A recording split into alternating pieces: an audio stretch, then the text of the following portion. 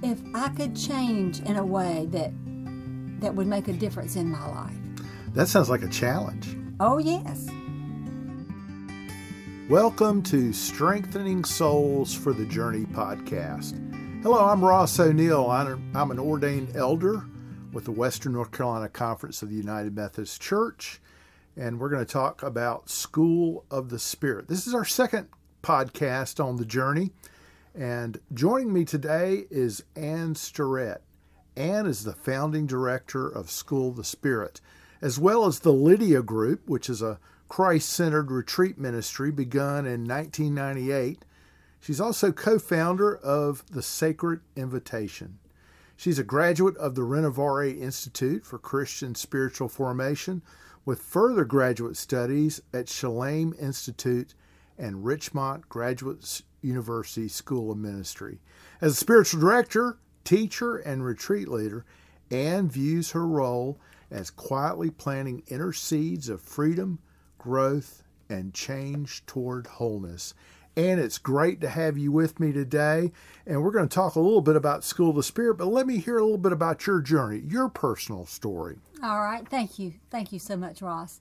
Well, my journey began in a little mill town. I grew up in a mill town, and in a mill town, you revolve around a church usually, and you revolve around school and work. And I often say my parents never taught me social graces for business places, but they sure taught me how to work. And so I've always enjoyed working, and I always enjoyed church. So I just stuck with those two things through my life. And then about the early 90s, I guess, Ross, I just felt dry as a bone. I didn't know what was wrong. I would talk to a few people about it, and they would just say, pray more, be in Scripture more, serve more. None of that worked. None of that worked. So I finally went to a counselor, and I made sure I went one a few towns away. Didn't want anybody to see me. And about the third visit with this counselor, she really got on the edge of her seat. So I knew something was coming. She was going to tell me something. I remember kind of being excited. And she said, now, Ann, you do not need a counselor. The last thing you need is a therapist. What you need is a spiritual director. And I said, well, what in the world is that? And where do I find one? So that really began my spiritual journey. So I found a spiritual director. She was from Gastonia. We met at St. Peter's Church in Charlotte. I was with her 13 years, Ross. Wow. 13. She saved my life. So anyway, when I met Betty, she said, Ann, I know you feel like you're in a very bad place. You are in a good place. You are in an excellent place. God is inviting you into a new way of being in relationship. So it was fertile ground for growth then. Yes. And I didn't know what she was talking about. I thought I knew God, and I did, kind of like the president. So anyway, I began with Betty. So somehow or another, Ross, I got a hold of this book called Shaped by the Word, The Power of Scripture in Spiritual Formation. And if I didn't get anything else out of that book, this pastor, Robert Mulholland, he said the way we approach the Word has everything to do with the way we're shaped by it. So I thought, well, what does that mean? Have I been approaching it wrong? What does that mean? So I took a couple hours one day and just looked back through my life, and I thought, well, I remember Sunday school and being in Miss Mamie's class, and she would show us picture books. So I learned the Word through pictures. And then I would learn to even read. Then I would be in study groups, and then people would ask me to teach. And so life marched on.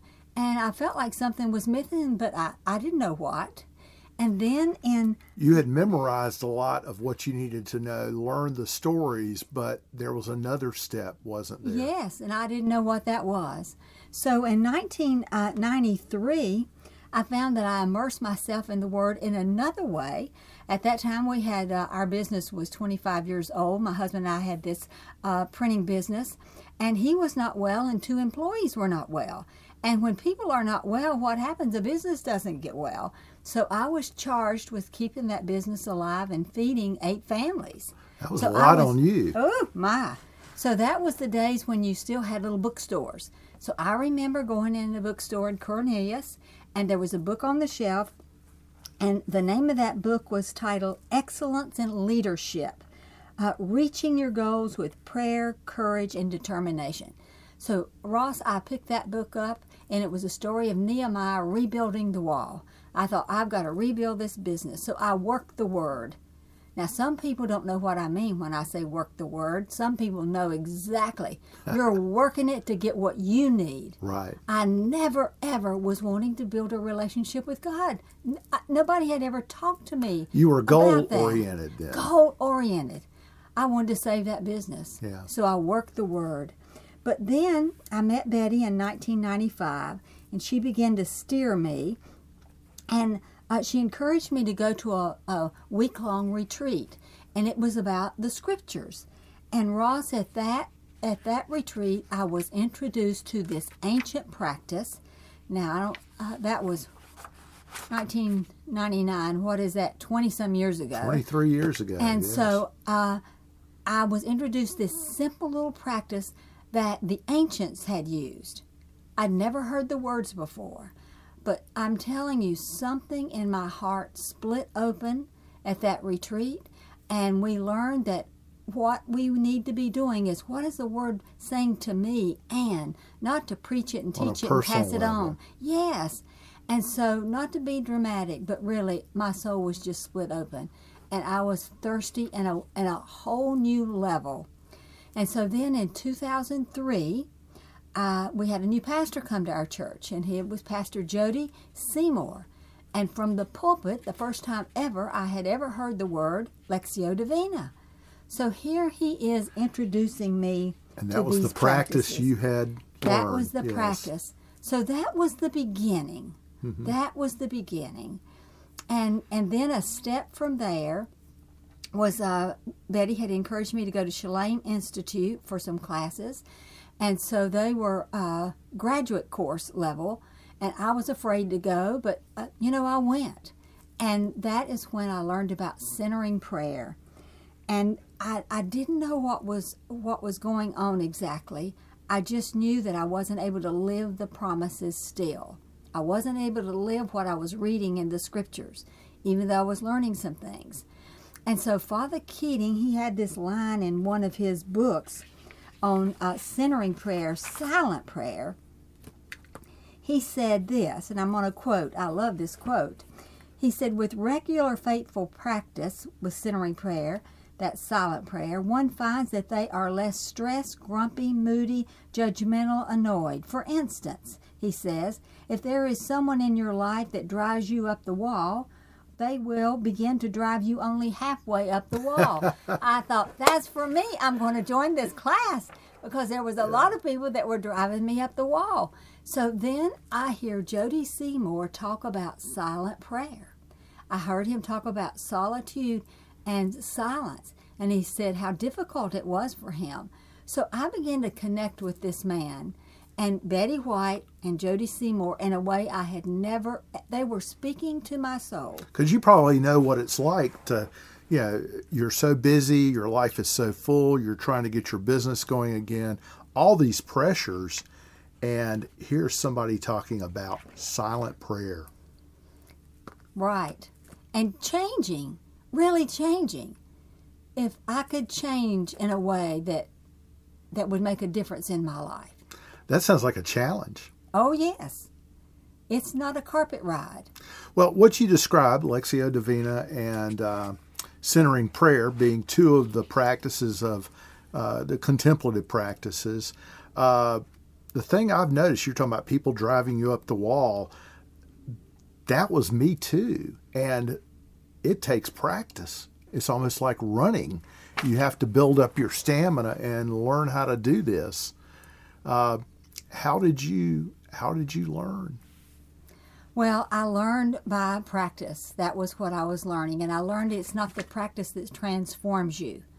It is placing yourself before God so God can begin to do a work in you that you don't even know that you need. It's that yes to God, that yes to God.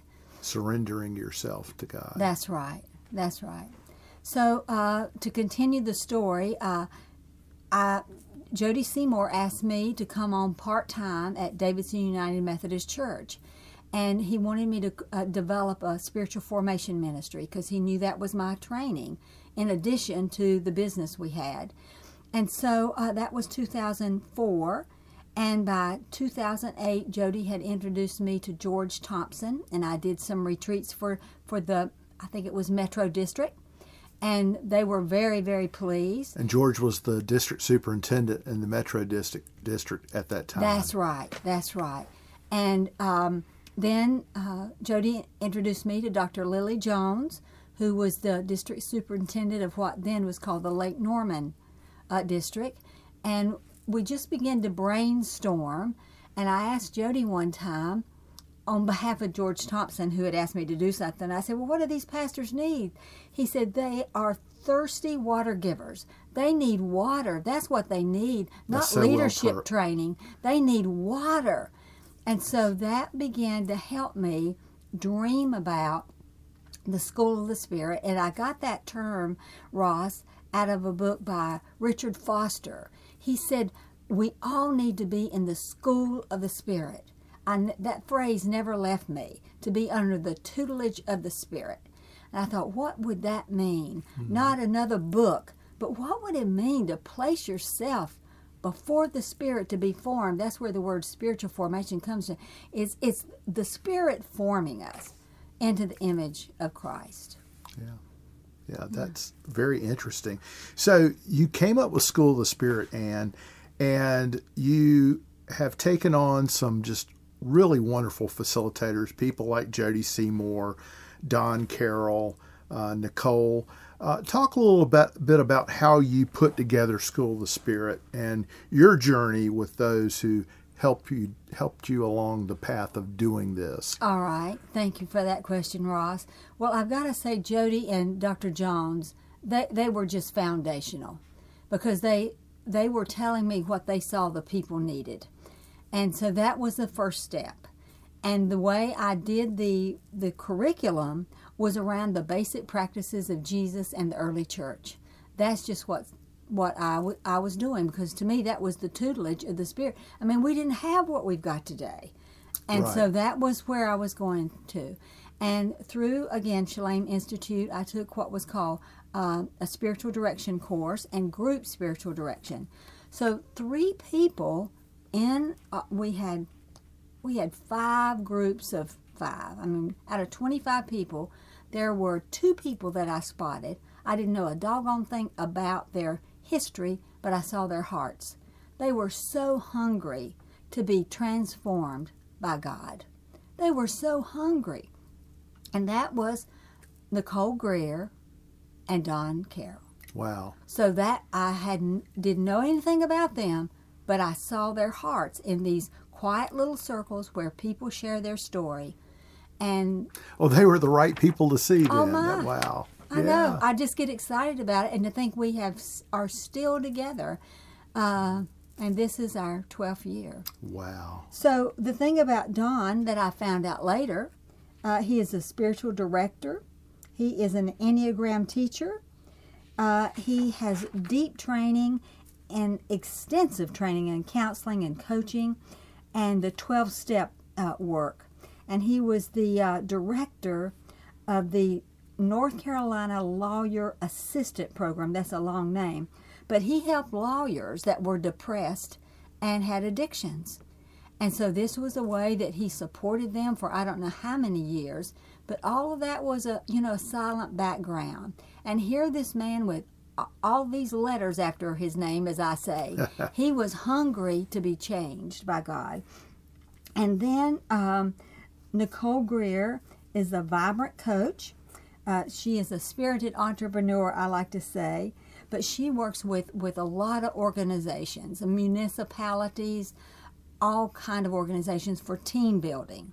So that is her specialty. In addition to coaching individual, it is also with organizations for team building, and then she's a national speaker. So it's really neat because Don and Nicole come from different directions, but they're bringing gifts from Nicole from a corporate perspective, Don from a spiritual direction, Enneagram perspective. I mean, they're just a wealth of wisdom when it comes to spiritual formation. Right. And the other thing that people have told us over and over and over, Ross, one of the things that's unique about us is none of us are ministers. So we are not in the political arena. We're not in the church arena. We are coming as a hungry pilgrim right beside them. Well, as a pastor myself, I certainly feel that the facilitators at School of Spirit certainly understand what it's like to be a pastor, and that level of empathy that I received when I went through School of Spirit was amazing. Mm-hmm. Yes, yes. Because we give spiritual direction to these people. We've all been trained in that quality of spiritual direction, journeying with someone on their journey with God. Now, Ann, I talked to Ashley Thomas in our first School of the Spirit podcast, and she talks a lot about what happens during School of the Spirit. But tell us now what journey you're inviting folks to embark upon. Why should somebody want to develop these practices? What is somebody going to get out of the School of the Spirit experience? Okay. That's another good question, Ross. Thank you. Well, the journey we're inviting folks to embark upon could be termed soul keeping or soul tending. And we are really good at tending all sorts of things in life and ministry, but we are not so good at tending our soul. Really, even knowing what the soul is and what it needs. We really don't understand that dimension. And you don't get that in church. No. It's a different practice, yes. That's right. And the word soul is all throughout Scripture, but we just kind of glean over it. So that's part of it. And Scripture tells us, what do you benefit if you gain the whole world and lose your soul? Is anything worth more than the soul? So that's where we're coming. We're this deepest part of us, this most vital part of us. So I would say right now, if anybody's listening to this, wants to know something about the soul, there are places to go, but Soul Keeping by John Ortberg is a wonderful resource for that. He really goes into that. But what we're calling people to through this work is unforced rhythm of grace. We want to slip into the easy yoke, light burden life with our friend Jesus. I mean, that seems so simple. We hear that all the time. But we want to walk with him. We want to watch him. We want to learn from him. We want to be an apprentice of Jesus, become like Jesus. And this just doesn't happen. It happens through intentionality. And we really don't even understand what it means. We don't understand what it means. So that's one of the other things. And this is not something that a lot of folks get at church, because those practices are not, it's not that church is against these practices. It's just not a part of the church experience from what I found. That's right. And they say only about 1% really allow themselves to be awakened to this kind of hunger, because it takes practice. It just takes practice. And we all benefit from waking up. We do, yes. Yes.